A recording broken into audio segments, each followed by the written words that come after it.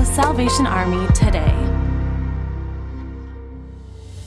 When a shower facility in Hamilton, Montana closed its doors, it left individuals experiencing homelessness with no accessible public-use shower options.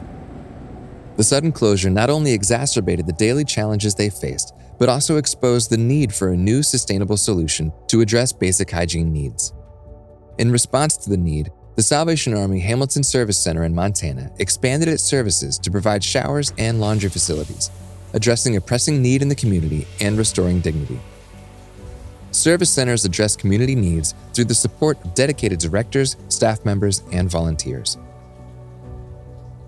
To learn how to find help near you or to offer your support, visit salvationarmyusa.org.